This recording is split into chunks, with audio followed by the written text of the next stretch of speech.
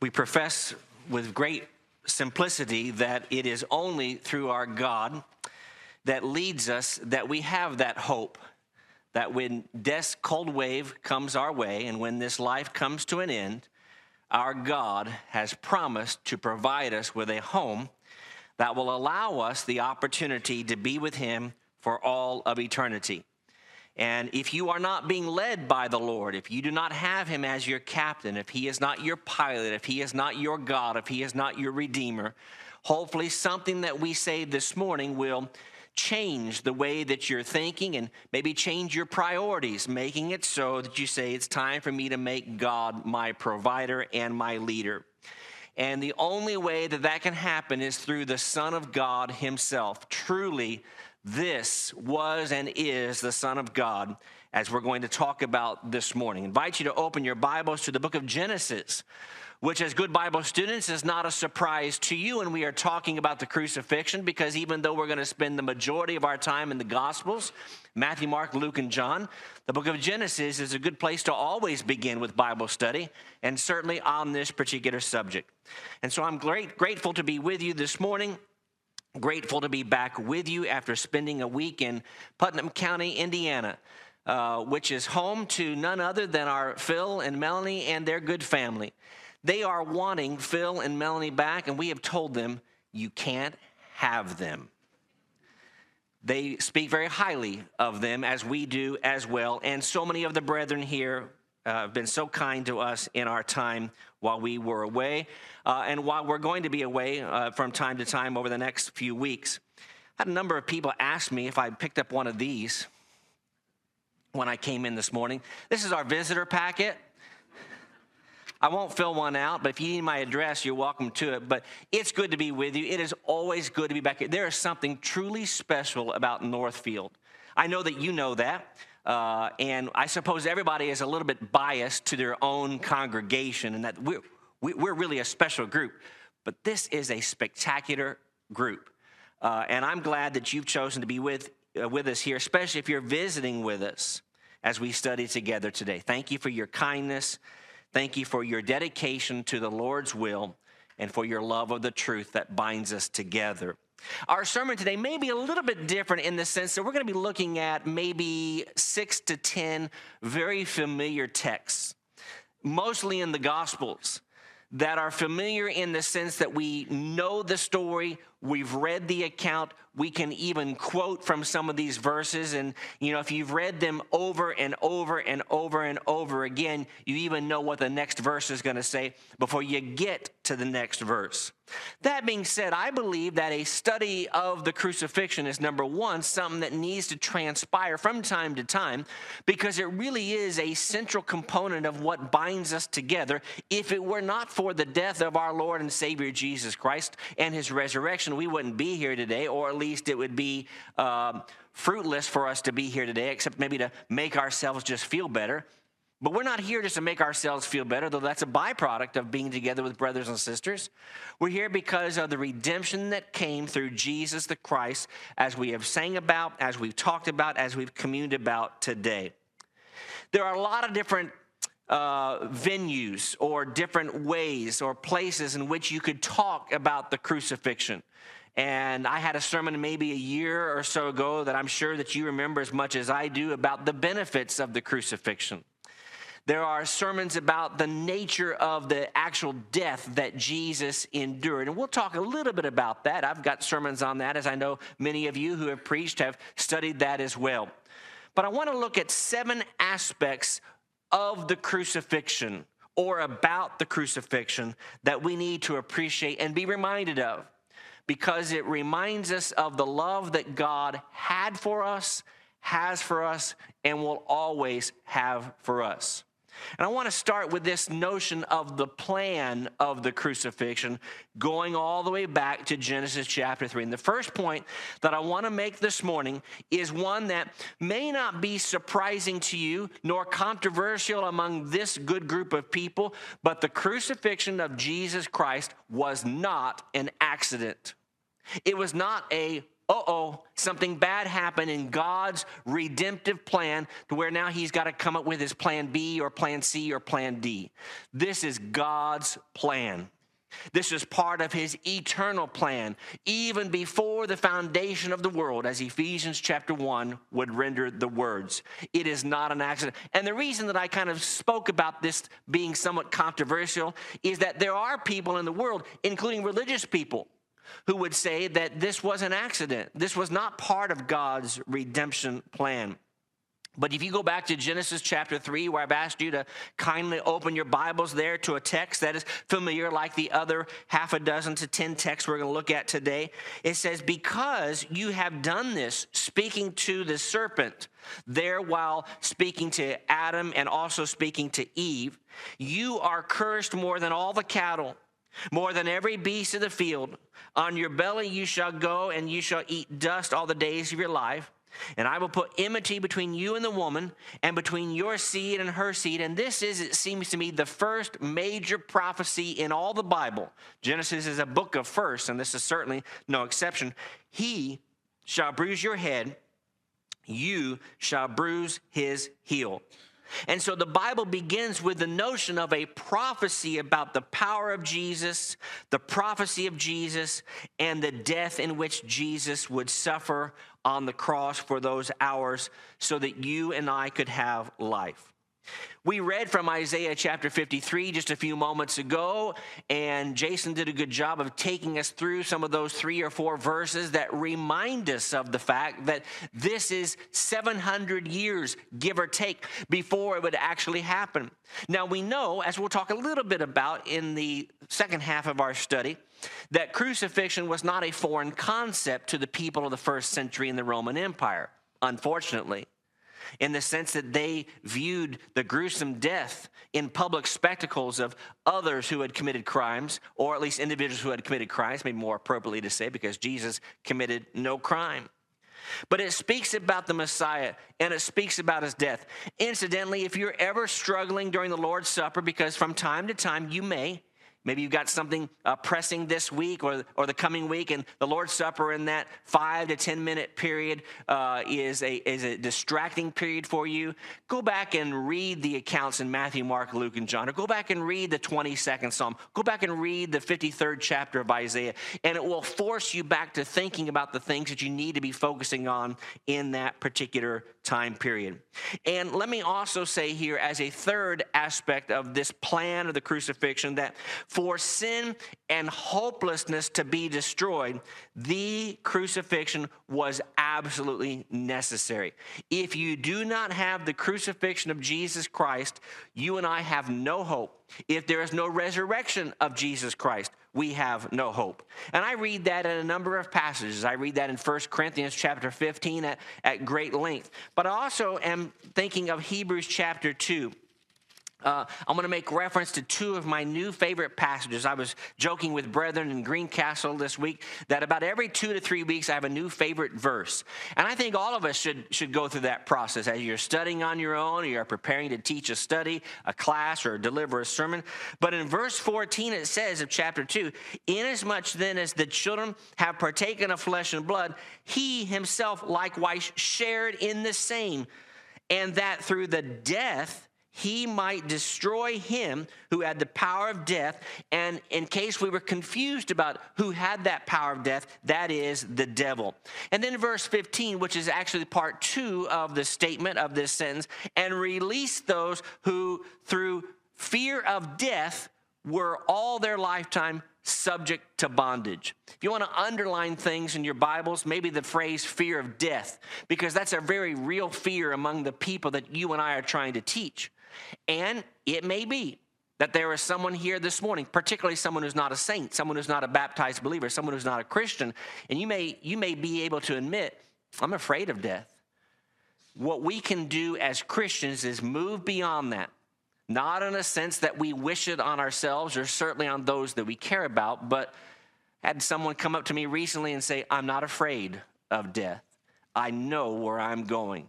And that confidence, as we often say, makes all the difference. The plan of the crucifixion the divine plan, the eternal plan that it was, is an absolutely important concept to make sure that we stick in our brains and never forget. I want to talk, though, about the nature of the crucifixion of Jesus Christ, for example, and about crucifixion in a more general sense. And we're going to go outside of the Bible here for just a couple of moments and just deal with some facts that are uncomfortable, that are heartbreaking, that are things that we could dwell upon. I remember a number of years ago, someone gave a Lord's Supper talk that was supposed to be about 4 to 5 minutes elsewhere in the country, and it ended up being about a 20-minute talk, which created some buzz after services, but that's beside the point. But he went through and dealt with this, what we're going to deal with, for about 4 to 6 minutes, and spent 20 minutes talking about this subject. It is not pleasant to think about how a person dies. It is not pleasant to think about how an innocent man who, as Brother Jason pointed out, was more than just a good man.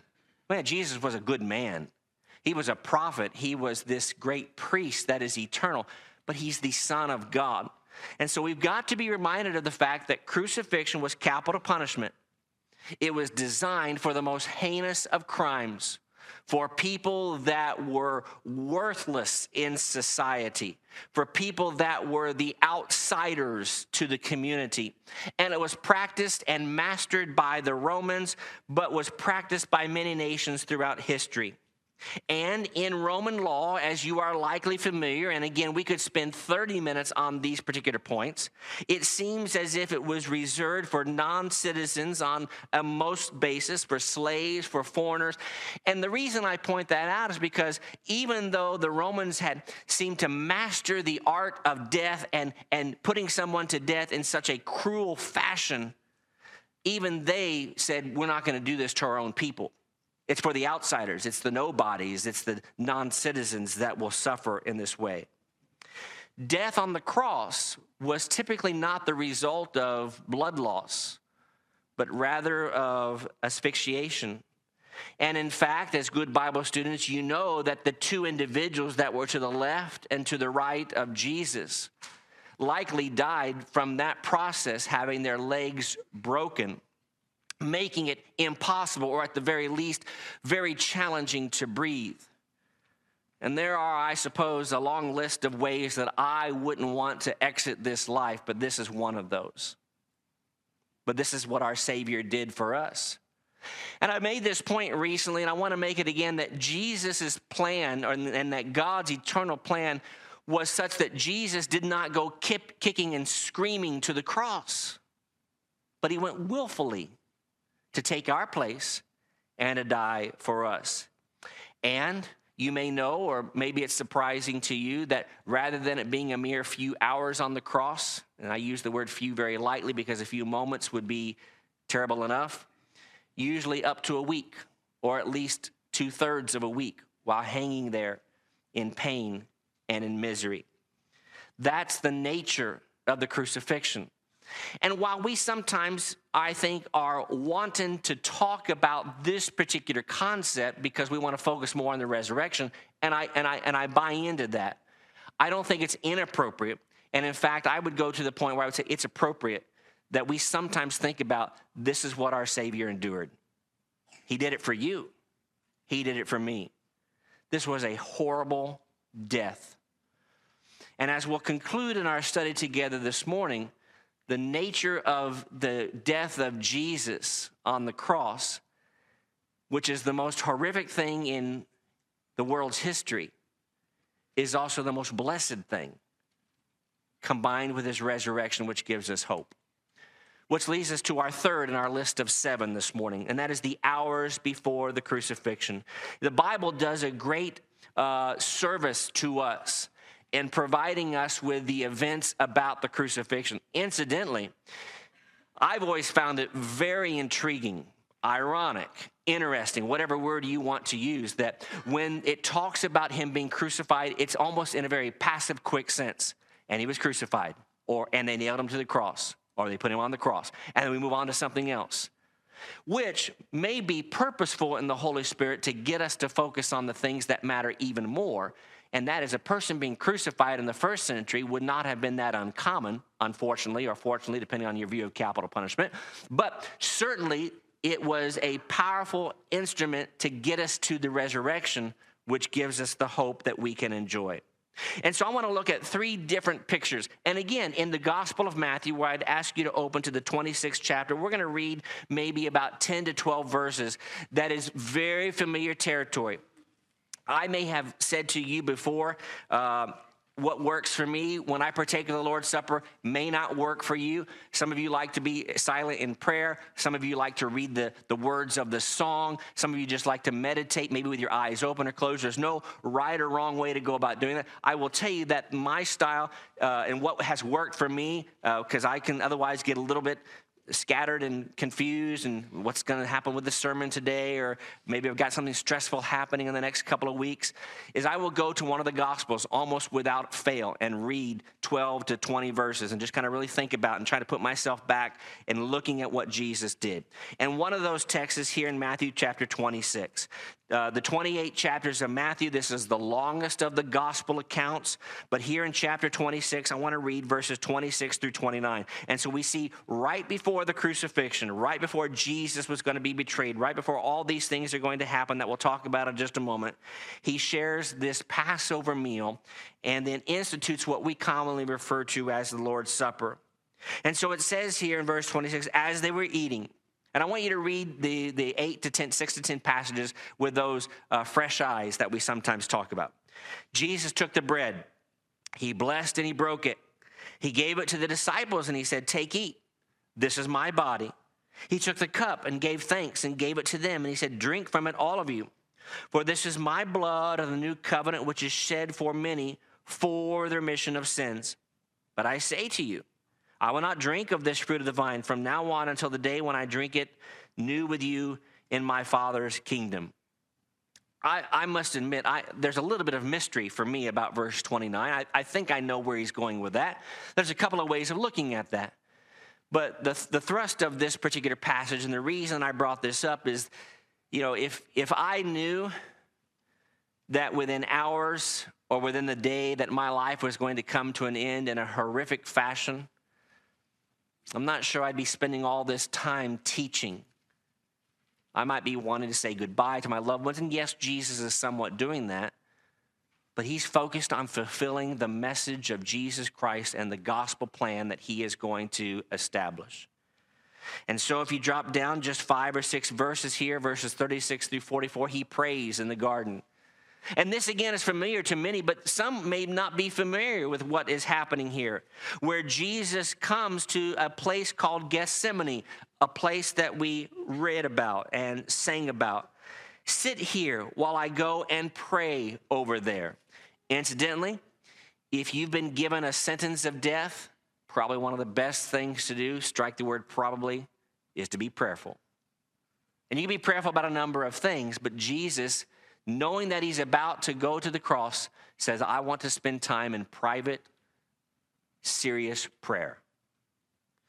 He took with him Peter and the 2 sons of Zebedee, and he began to be sorrowful, deeply distressed.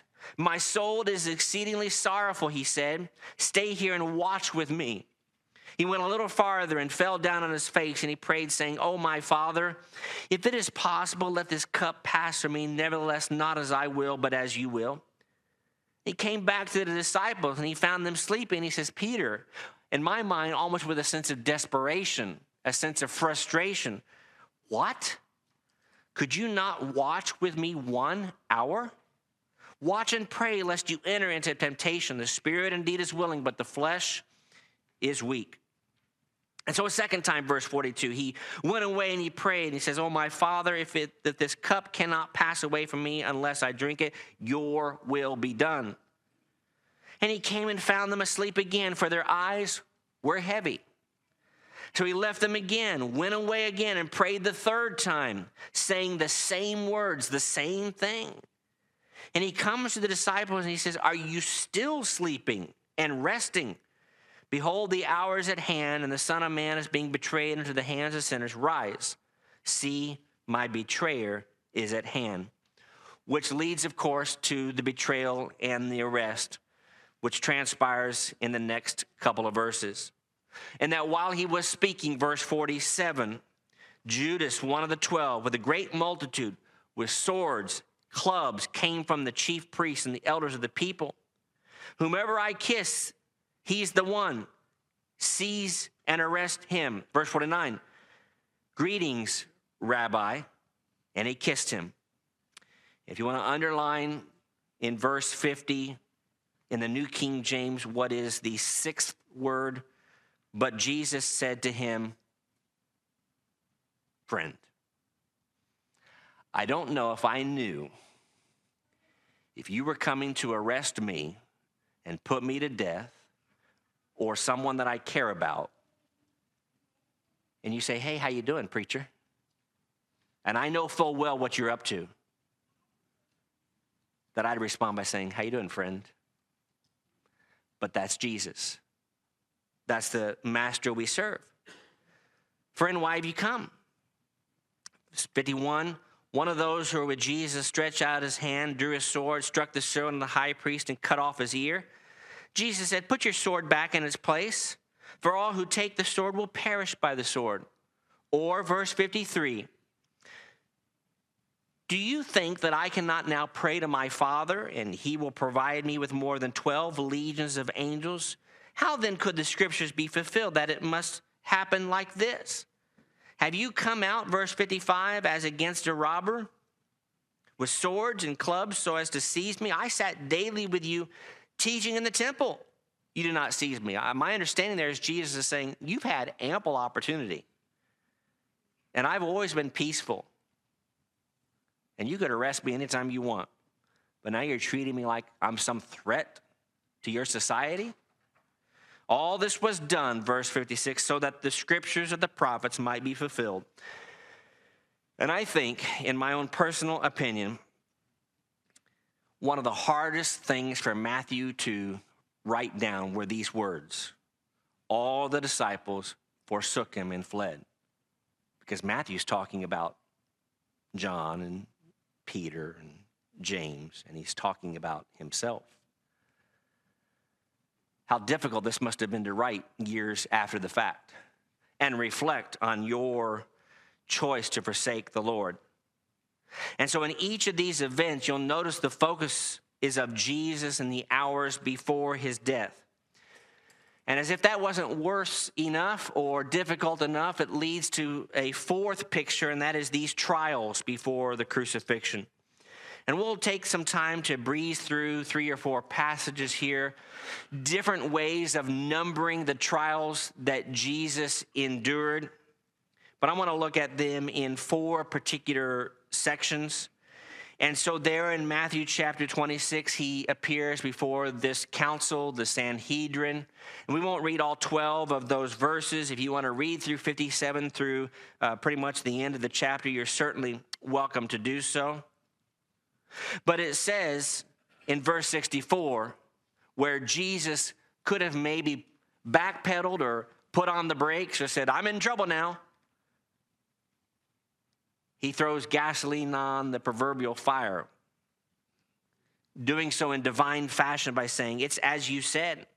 Nevertheless, I tell you, hereafter you will see the Son of Man sitting at the right hand of the power and coming on the clouds of heaven. And that incensed them even more, that he would claim to be the Messiah, the Son of God, and be equal with God, as Philippians chapter 2 would help us to understand better. He would appear before the governor of Judea, a man by the name of Pilate, in Luke 23. And if you want to turn over to Luke 23, we're just going to look at a couple of verses here. Again, time fails us to really read all of these verses, but we'll spend just a moment or two in Luke 23, where in verse 1, the text tells us the whole multitude of them arose and led into Pilate. This is mob mentality. A mob is after Jesus. And you know, when someone is an evil man and has done horrible things, we kind of come to expect mob mentality. In fact, if someone has done something heinous in our country and he or she is finally arrested, law enforcement goes to great lengths to protect that person from mob mentality so that justice can be served in a more, shall we say, civilized way. But here you have an innocent individual, and a mob is following him. He stirs up the people, verse 5, teaching throughout all Judea, beginning from Galilee to this place, speaking about, verse 3, that he is the King of the Jews. And Jesus says, you say rightly that I am. He appears before Herod in that famous account wherein we read in Luke 23, verses 6 through about verse 11 or 12, that Pilate and Herod, who were equals in some way in that they were both governors of various regions, weren't talking with one another. They weren't getting along with one another. And then Jesus united them, united in their hatred and united in the mistrials that were transpiring. And then he goes back before Pilate in what I call part 2. And again, there are different ways of looking at the trials, but here in verses 13 through 24, you see where he appears before Pilate. And Pilate says in verse 16, here's what I'll do. I'll chastise him and I'll release him. I'll beat him up. I'll punish him. I'll tell him to knock it off, stop this teaching, and we'll scare him into submission. It'll make him stop, hopefully, and it will appease the crowd. But they all cried out and they said, we don't want this man. Release to us the notorious robber and murderer and scoundrel Barabbas in verse 18. So verse 24, finally, Pilate gave sentence that it should be as they requested. There's so many different things to be said about those trials. There's studies just in there. But I guess the big application or the big takeaway or the big point that I wanted to make is, do you see the attitude of Jesus in each of these trials? He's calm. He doesn't say much. In fact, Pilate actually says, you're not saying much, and that's not normal. And Jesus, in fact, would teach on that occasion as he did on every occasion. Jesus was, as we often say, the master teacher. And even in the closing hours of his life, he was still teaching, using the opportunity to share the ideas of humility, humbleness, and devotion to the Master, God the Father. Which then brings us to the scene of the crucifixion. In Matthew chapter 27, we read about a place called Golgotha. Depending on the version that you're reading from or the language that you're referring to, one being more Hebrew and the other being more Latin, the idea of Calvary, it is called a place of skull, and appropriately so. And there's all kinds of conjecture, and some of you have seen this particular area where most likely or possibly Jesus was crucified. And whether it looked like a skull or whether it was a place where literal skulls were surrounding it, it certainly wasn't a pleasant environment. This is a horrible place. Nobody calls their restaurant place of skull unless, well, maybe they're appealing to a different kind of crowd. Nobody says, look into our home, the place of skull. It makes no sense. It's scary. It's ugly. It's sad. And it's fitting that that's where he would go and lay down his life. In Luke chapter 18, just a couple of pages back from where we were reading a moment ago in Luke chapter 23, in Luke chapter 18, in verse 33, the text actually tells us that they will scourge him and kill him, and the third day he will rise again. Jesus making this prophecy or making this prediction, knowing what he was about to endure.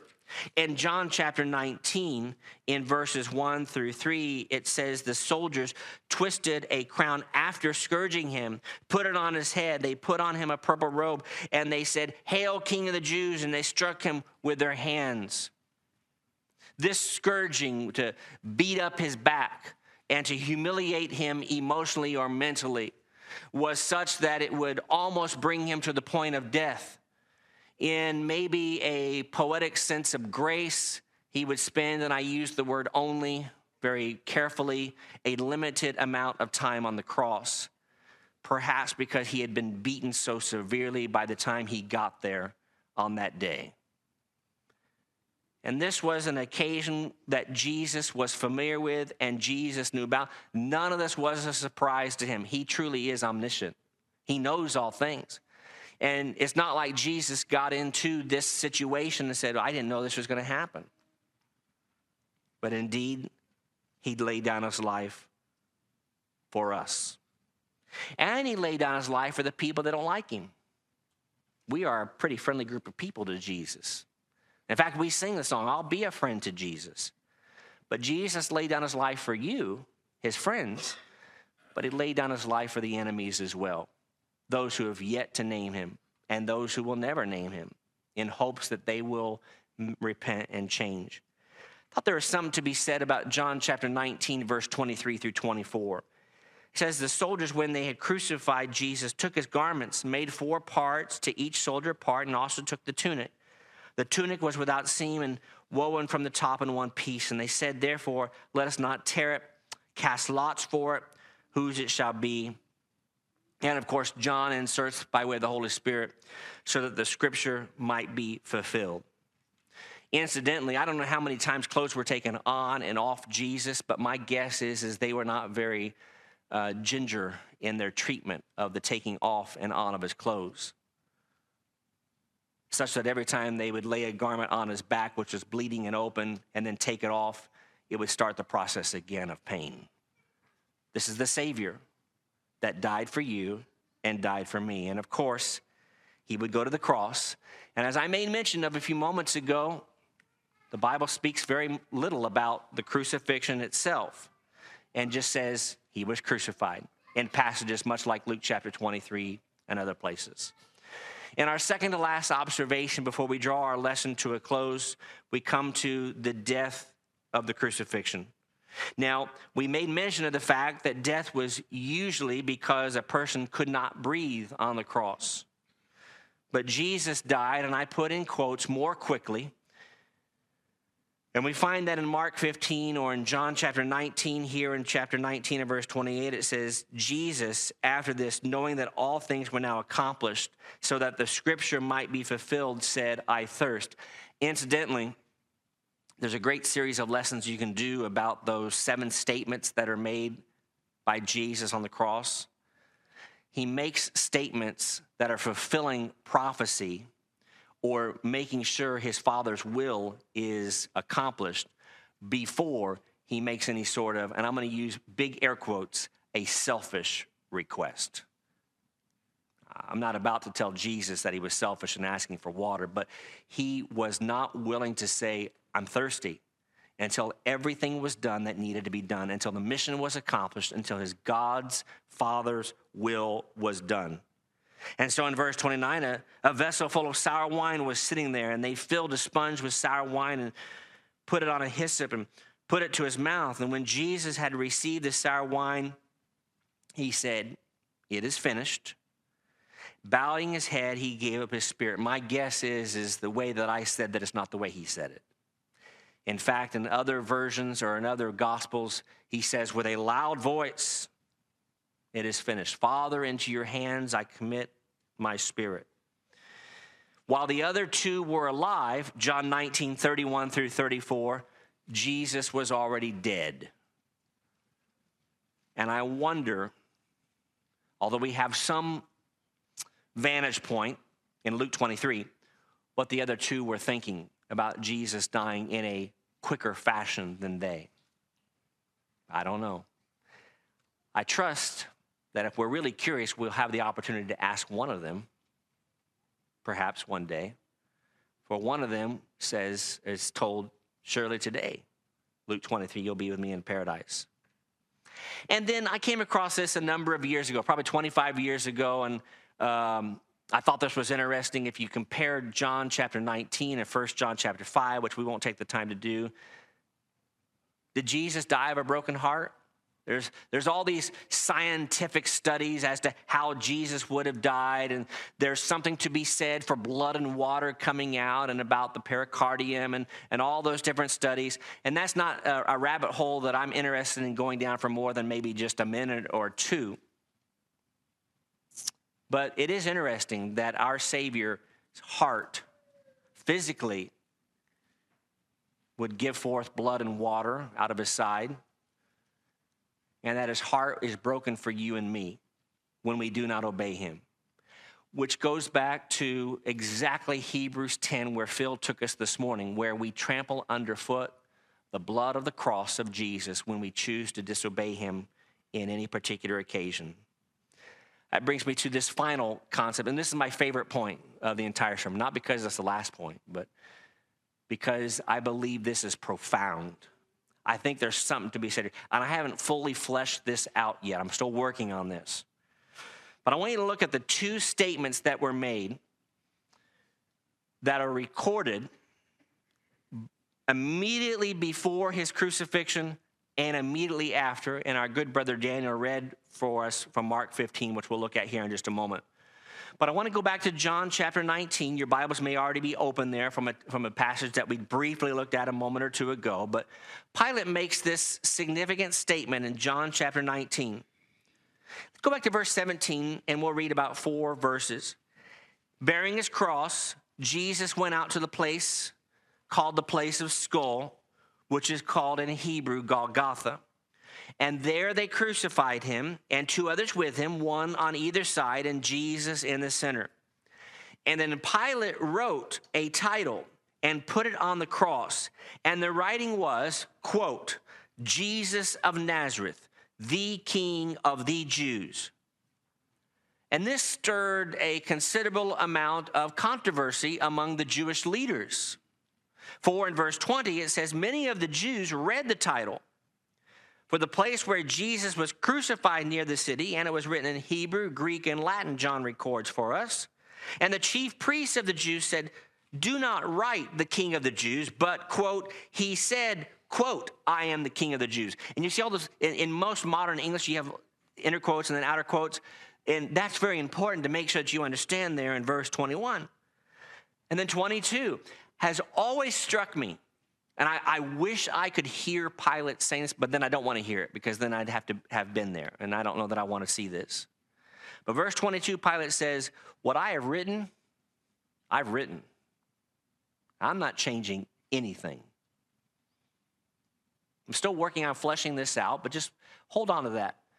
This is the last statement made by Pilate before Jesus would linger on the cross for those hours and then pass away. And then Jesus dies. And so we go back to the account of the book of Mark in chapter 15. It goes to the sermon title that we are engaging in today. And Mark 15 that Daniel read says, when the centurion who stood opposite him saw that he cried out like this and breathed his last, in verse 37, after the veil was torn from top to bottom, truly this man was the Son of God. I don't know about you, but I find it a little bit interesting. I wrote in my notes, I just wrote the word irony out in my notes. I'm not sure about this. The last public statement made about Jesus from a non-follower was, this is the Christ, this is the King, paraphrasing a little bit. The first recorded words of anybody after the death of Jesus from a centurion, a Roman soldier, this is the Son of God. Surely it's him. Is there something to be said for the fact that before Jesus died and immediately after his death, 2, quote, non-followers are the ones who profess that Jesus is this more than a man that Jason talked about, more than a special guy, more than just a prophet. He is the Messiah, the King, the Son of God. Maybe there's something to be said for that, and maybe there's something to be said for the application that we're making in our closing moment or two, and that is each of us have got to make that statement and testify of him today. You may never have to say those exact words, but I've made a point over the last few weeks. I've really kind of made this point a number of different places and here 2 or 3 times now. We profess Jesus as the Son of God, and we confess him as the Messiah, as the Christ. And we believe that with all of our hearts. And we do so, as Phil pointed out in Hebrews chapter 11, by way of faith. But we do so because we have faith in him and what he did for us thousands of years ago. And what he still does for us today in making that constant intercession on our behalf. That's the testimony of the crucifixion that matters the most.